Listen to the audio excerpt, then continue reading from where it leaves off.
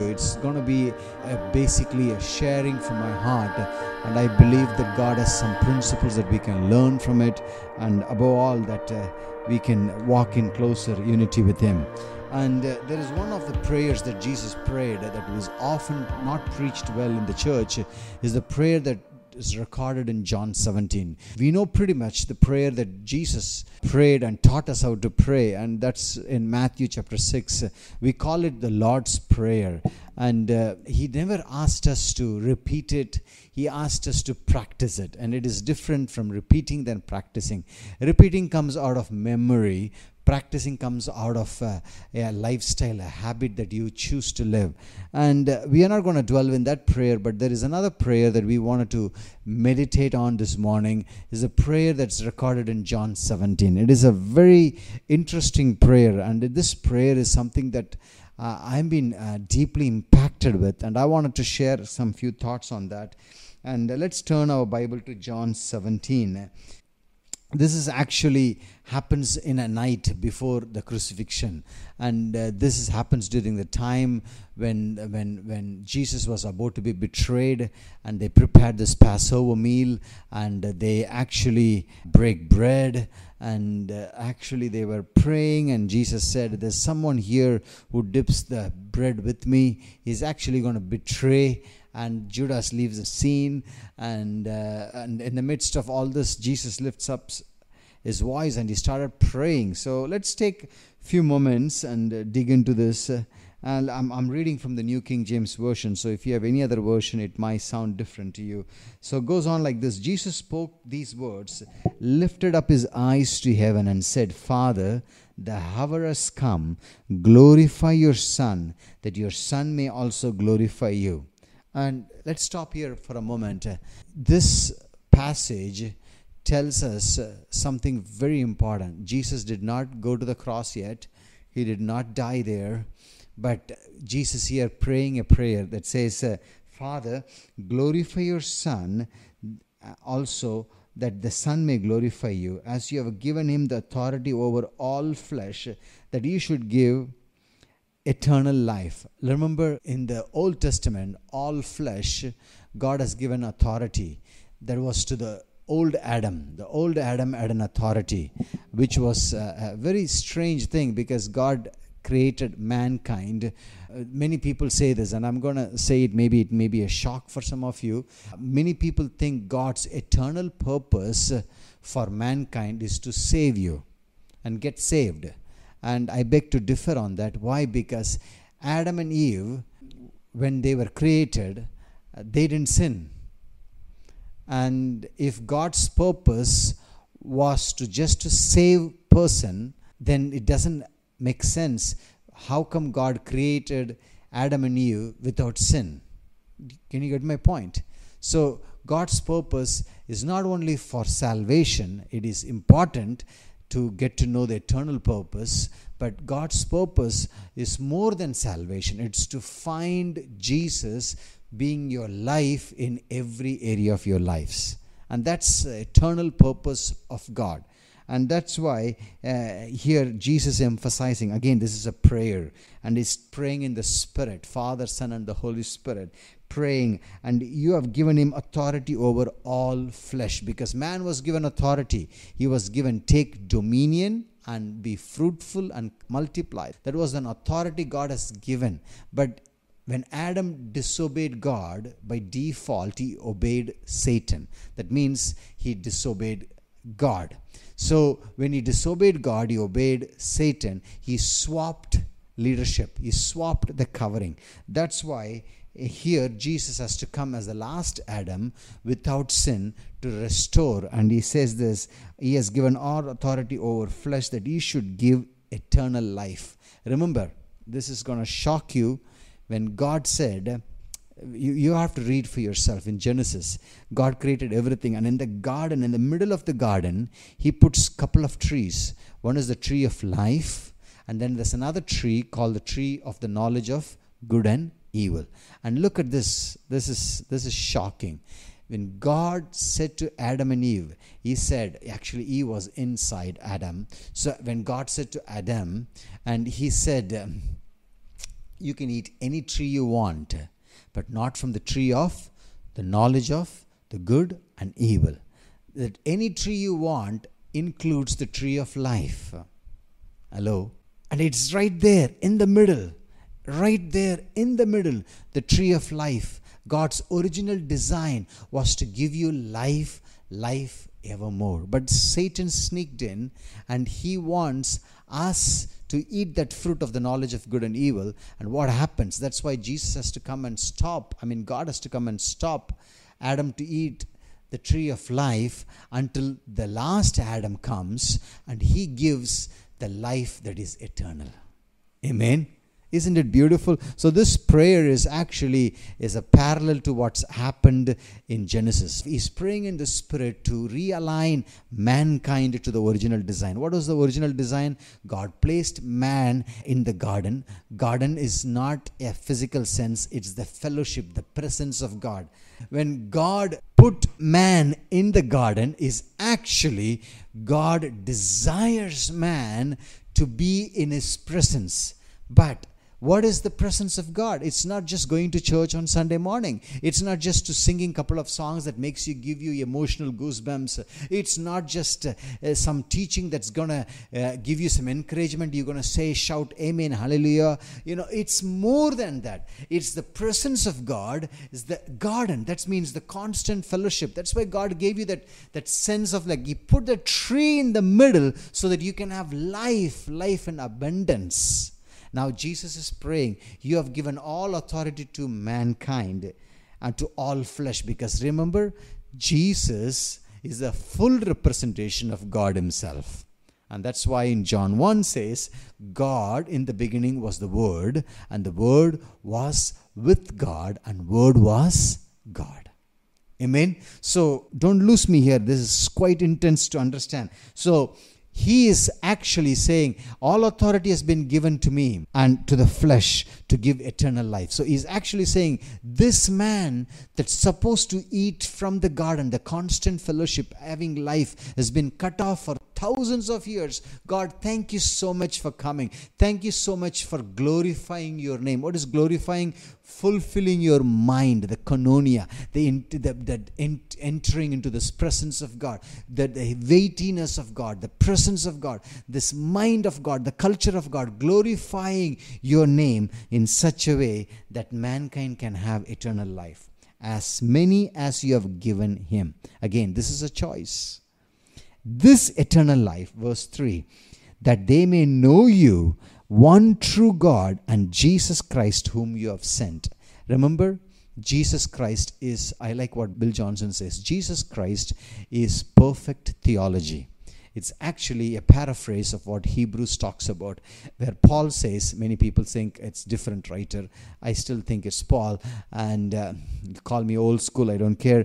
But in author of Hebrews, he says, Jesus Christ is the perfect representation of the invisible God. So here, this eternal life has been given by one true God, Jesus Christ, whom you have sent. I have glorified you on the earth. I have finished the work which you have given to me to do. Now, verse 5, and now, O Father, glorify me together with yourself, with the glory which I had with you before the world was. Remember, John said, in the beginning was the Word, and the Word was with God, and Word was God. So when God put mankind inside, when he created, remember when God created mankind, he already created everything that mankind need to survive, not just to survive, but to thrive. So that's why here, already God has prepared everything, but the mankind blew it. All right? And he blew it. That's why God has to come, and he has to come in a form of a man. And I've said this before, I'm going to say it again. The Son of God became a son of man, so the sons and daughters of men can become the sons and daughters of God. And that's what happened when Jesus came. He brought us back into the garden, so where we can have life in abundance. And look, verse 6 says, I have manifested your name to the men whom you have given me out of the world. And this is so beautiful. out of the world. The world talks about the systems. So out of the systems, there is a remnant God is raising who can come back to the garden to have this life in abundance. You may be a doctor, you may be an engineer, you may be a software engineer that works in a bank, you may be a medical fraternity, or you may be someone who's a housewife, a homemaker, someone who's doing a business. Whatever it is, out of the different spheres of influence, God raises up a remnant who can come back in this life that Christ has to offer to us. Amen. And this is the verse 6. It says, I have manifested your name to men to whom you have given me out of the world, that they were yours, and you gave them to me, and they have kept your word. Now they have known all things which you have given me are from you. I have given to them the words which you have given me, that they received them, and have known surely that I came forth from you. They have believed that you sent me. I pray for them. I do not pray for the world, but for those whom you have given me, for they are yours, and all mine are yours, and yours are mine, and I am glorified in them. So God is basically, Jesus basically is saying, I came here to bring back your original design, Father. What is the original design? That mankind was supposed to stay in the presence of God in the garden to have life in abundance. And now, because of the old Adam messed up, I came here to bring back this precious people out of this world who choose to come back into the life. If we can pause here and think about it, if we can think about this for a moment, Christianity is all about doing. You see, when you are out of the garden, you wanted to strive. You want to do things. But when you are in the garden, it's the presence. It's the beauty of God himself. The Bible says there were trees planted among the rivers, and they were flowing with fruits, and even one of the Old Testament prophets said, out of the trees comes fruits that brings healing. And what I'm trying to say is this: there is no striving in the presence of God. There is always, if you are striving, if you're trying to say, I have to do this, I have to get this, I have to, make sure, then you have to check your heart. Have you got out of the garden? If you go out of the garden, what happened to Adam? This is the curse that got out of when he got out of Adam. The sweat came, and he has to earn everything for his living. This is what religion does. You have to earn. That's why we have an emphasis. You got to do this, then God will bless you. You have to live like this, then God will bless you. You have to wear certain clothes, then God can approve you. I'm not saying those things, that spiritual disciplines are not necessary. But let me tell you, spiritual disciplines are not the end goal by itself. Spiritual discipline should lead you to the life himself. That's why I've said this before, I'm going to say it again. The instructions of God are meant to lead us to the instructor himself. Amen? The instructions of God are meant to lead us to the instructor himself. So the original design of God is to bring man back into the family, back into the garden, back into this fellowship where he can have this beautiful fellowship. And that's why here it says in verse 9, I prayed for them, that I do not pray for the world. Those who are stuck in the religious activities, it's impossible for them unless they get this revelation. They are stuck into this. But I do not pray for the systems of the world. I pray for whom you have given me, for they are yours, and all mine are yours, and yours are mine, and I am glorified in them. This is a lot of times the word glory is mentioned, the culture of God. And now I am no longer in this world, but these are the ones in the world. I come to you, Holy Father. Keep them through your name, whom you have given me, that they may be one as we are. Now we are coming to the center part of the prayer. This is so beautiful. This is going to blow your mind. Now, Jesus is saying, I have come, did the last Adam thing, what the first Adam messed up, I brought them back into the garden. The fellowship, the koinonia, this beautiful dwelling in there. Now, bring them back. Now I'm going to go back to you. Now they are going to be in the systems of the world. My prayer is that they won't get sucked up into the system. They will stay in the garden. And this is what he says. This is what he says. Look at this verse 11. Now I am no longer in the world, but these are the one in the world. I come to you, Holy Father. Keep them through your name, those whom you have given me, that they may be one as we are. Remember in the garden what God said? Let us create mankind in our image. And what is God put man in the center of the garden?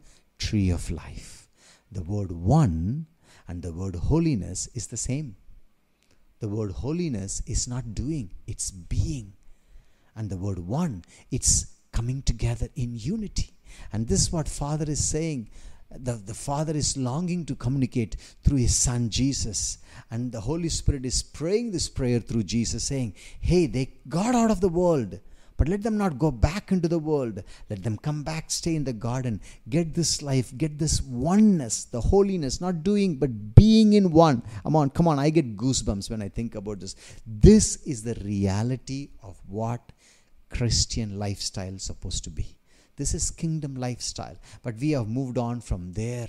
We have reduced this oneness, the holiness, this being, dwelling in the presence of God. We moved this to something as a habit that we do it on Sundays. Imagine if you do this. Excuse my vocabulary. Imagine if we live this every single day. We would not think Sunday is more holier than Monday. We would not think worship means only 2 minutes or 20 minutes of songs that's going to give us an upbeat song, a low beat song. We would not think communion is just a ritual that we do it once a month. We do it once a week, but as a family we take every day. That's not to be proudful statement. That's the reality. We have just got the revelation that we wanted to realize that this communion is part of worship. Giving is part of worship. Eating the word is part of worship. Praising God is part of worship. Praying is part of worship. We would not limit prayer to a 10 minutes or 20 minutes, stotram. No, we would take this into a deeper level where prayer is having this talk with God and listening to Him, walking in this fullness. Can you imagine this? And that's what the Father is saying through Jesus. Now look at this, verse 12. While I was with them in the world, I kept them your name. Those whom you have given them I have kept, and none of them is lost except the son of perdition, this Judas. The scriptures must be fulfilled. But now I come to you, that these things may speak to the world, that they may have my joy fulfilled in themselves. So this one thing God is saying, it's so beautiful. This is where He is giving this prayer, and He's saying the primary emotion of God is what? Joy. And He's saying, I know they're going to get out of the world. When they got out of the world, there's going to be a lot of people going to manifest on them. They're going to think you are nuts. But let them know my prayer for them. In the midst of them, where they are in the world, as sheep in the midst of wolves, let the joy, the emotion that you and me and the Spirit carries will be their emotion. Amen? This is so beautiful. And let's move on. Verse 15. I do not pray that you should take them out of the world. You see, religion says how to get to heaven quickly. Kingdom says how to bring heaven on earth. Amen. That's why Jesus never said, pray, our Father in heaven, suck me to heaven as soon as possible. No, our Father in heaven, hallowed be your name.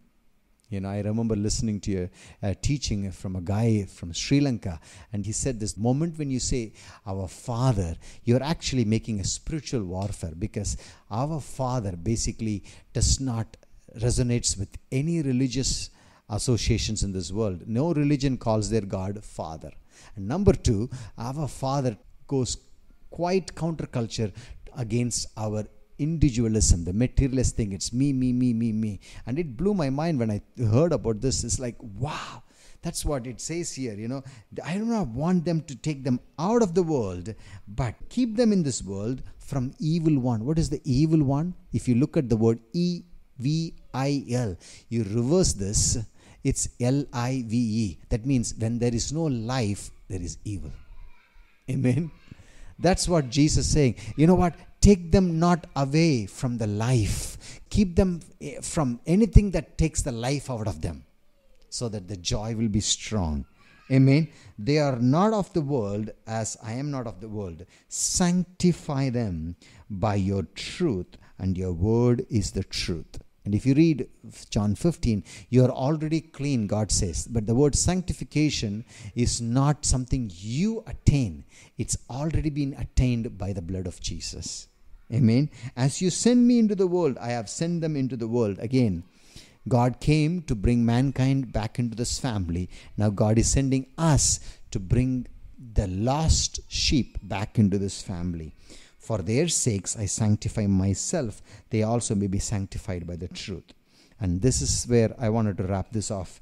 And this is where he constantly says, at least 5 times he says, I do not pray for these alone, but also for those who will believe in me through their word. Now, the mandate for you and me is not to get into the family, into the presence, into this beautiful garden, but to bring others into the garden.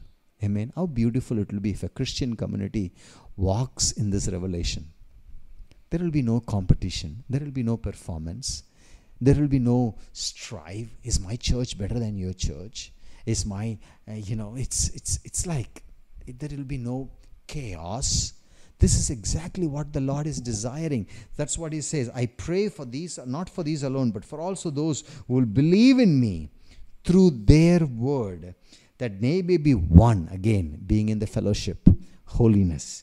One, as you, Father, are in me and I in you, that you may be also one in us, that the world may believe that you send me. I remember reading this book written by E. Stanley Jones. He had a conversation with our father of our nation, Gandhiji, and he asked Gandhi, it's on the book of Christ of the Indian Road, and he asked Gandhi, please, can you tell me what are some of the ways that we as Christians should do in order for India to become a Christian nation? This was the question raised by a missionary to Gandhiji. You know what Gandhiji said? This is what Gandhiji said. If every Christian be like Christ, India is a Christian country. And then he asked another question. Why you are not a Christian? And he said, the only reason is I like Christ, not Christianity. And that's a very sad reality even now. And this reality is what Christ is talking about here. That they may be also know. Look at this verse again, verse 21. That they all may be one, as you, Father, are in me, and I in you, that they may be one in us, that the world may believe that you send me. Today we are so divided, church. My prayer is for Papa's house, that you and me will never go into that spirit of religion, but live in the garden as one with him, and looking for an opportunity to share this revelation, bring others into the garden. When you live in the garden, you're not going to compare yourself. You're not going to reduce yourself to the opinion of others. When you live in the kingdom, you are not going to think like the religious mind. Only the religious mind reduces themselves to the opinion of others. That's why we look for this performance, striving. Did I do well? How many likes did I get? How many people said, wow, enjoyed the sermon, brother? Hello, when you live in the garden, it's between you and Daddy. It's the fellowship, the constant, out of that life. And everything that you do brings life. Amen. I want to challenge you. If you have not lived in the garden, come back. Come back to the garden. That's your original place. Amen. Look at this verse 22. Glorify which you have given me as I have given them, that they may be one just as we are one. I in them and you in me, that they may be made perfect, that the world may know that you have sent me and I've loved them as you have loved me. I think it was St. Francis of Assisi, I'm not sure who said this. Go into all the world and share the gospel, but use words only if it is necessary. And the greatest way of preaching the gospel is living and carrying Jesus every day in our life. And I have blown it big time. And the greatest ministry comes out of from your greatest weaknesses and greatest mishaps. And I want to challenge you. Don't neglect those things. Bring those things. God restored the fellowship of Adam, that's you and me, back into the family through his son. And God is restoring us. And look at this. This is how he closes off. And he says, Father, I desire that they may also, whom you have given me, may be with me where I am. Where God is? In the garden. That they may behold my glory, which you have given me. And you have loved me before the foundations of the world. That's what in John says. In the beginning was the Word was with God, and the Word was God. Amen. O righteous Father. Why he has to say righteous Father? Because God's desire is to restore back mankind. And the only way he can restore back, the word righteous means right standing before God, is to send his Son. Amen. Righteous Father, the world has not known you, but I have known you. And these they have known that you send me. I have declared them to your name, and will declare it, that the love which you have loved may be also in them, and I in them. Church, imagine this. If we can live the way Christ lived, love the way Christ loved, have fellowship in the way Christ fellowshipped, there will be no competition, there will be no jealous, there will be no strife of proving, there will be no titles. Some people have 4 titles in the front and another 4 or 5 degrees at the back. The best way a leader can do to himself or herself is to reduce your name to your first name. What does that mean? It means that even you are not defined by your last name. My last name is, Victor. And I used to, I'm a Daniel Victor, and I used to think, oh man, my grandpa Daniel did this. Those are all, the baggage it brings. The Victor, oh, they were doing this. All those things are not your definition. The definition is who you are in Christ. Amen. And I want to challenge you. Don't be bothered by the titles. And if you look at all the big examples in the Bible, they all reduced into the single first name. The friend of God. How do you call a friend of God? Moses. How do you call the father of faith? Abraham. Hello? How do you call the guy who built the entire wall in 52 days? Nehemiah. How you called a girl, a teenage girl, who dared to stand before the king? Esther. Hello? How do you call this teenage girl who's willing to say yes so the Holy Spirit can come and bring Christ, the Savior, into the world? Mary. Hello? And most of all, the Savior of the world, Jesus. There is no Reverend Dr. Jesus. There is no, Bishop Jesus. Titles shouldn't define you. If titles define you, you are the most insecure person on planet Earth. And you are sick. You need healing. So, I'm going to conclude this. What is the desire God wants us? Back in the garden.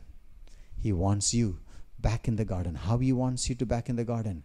To come in the realization of what Christ has done. So let this prayer be your prayer. And if you are listening this, I want you, and if you are saying, man, Charles, I feel like I'm not in the garden. I feel like I'm outside the garden. I feel like I just come to the garden, then go back into the world. I want to pray for you. Just put your hand wherever you are. I want to pray for you. Put your hand on your heart, wherever you are. And I want to pray for you. Father, in Jesus' name, What a desire that you have for us, that we would stay in the garden. And Father, you never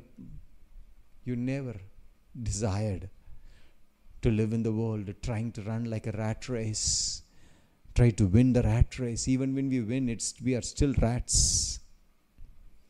It's never your design that we will strive like this. Try to prove to people, try to prove to our parents, try to prove to our authority, try to win people's approval, trying to win the applaud, trying to see that who is the boss, trying to dominate through our power and authority. Oh Lord, it was always to be in the garden, to live, to take that life, and to have that fellowship. Father, thank you for this revelation. Help us never to go back. Now, we are not praying that you would take us out of this world, but we are praying that we will bring your kingdom, live your kingdom lifestyle, the garden lifestyle in the world. And I pray through us, you will restore humanity, our friends, our family, our close kith and kin, the co-workers, back into the family, this beautiful place that you have kept for us. We thank you, Father, in Jesus' mighty name. And all God's people say, Amen, amen.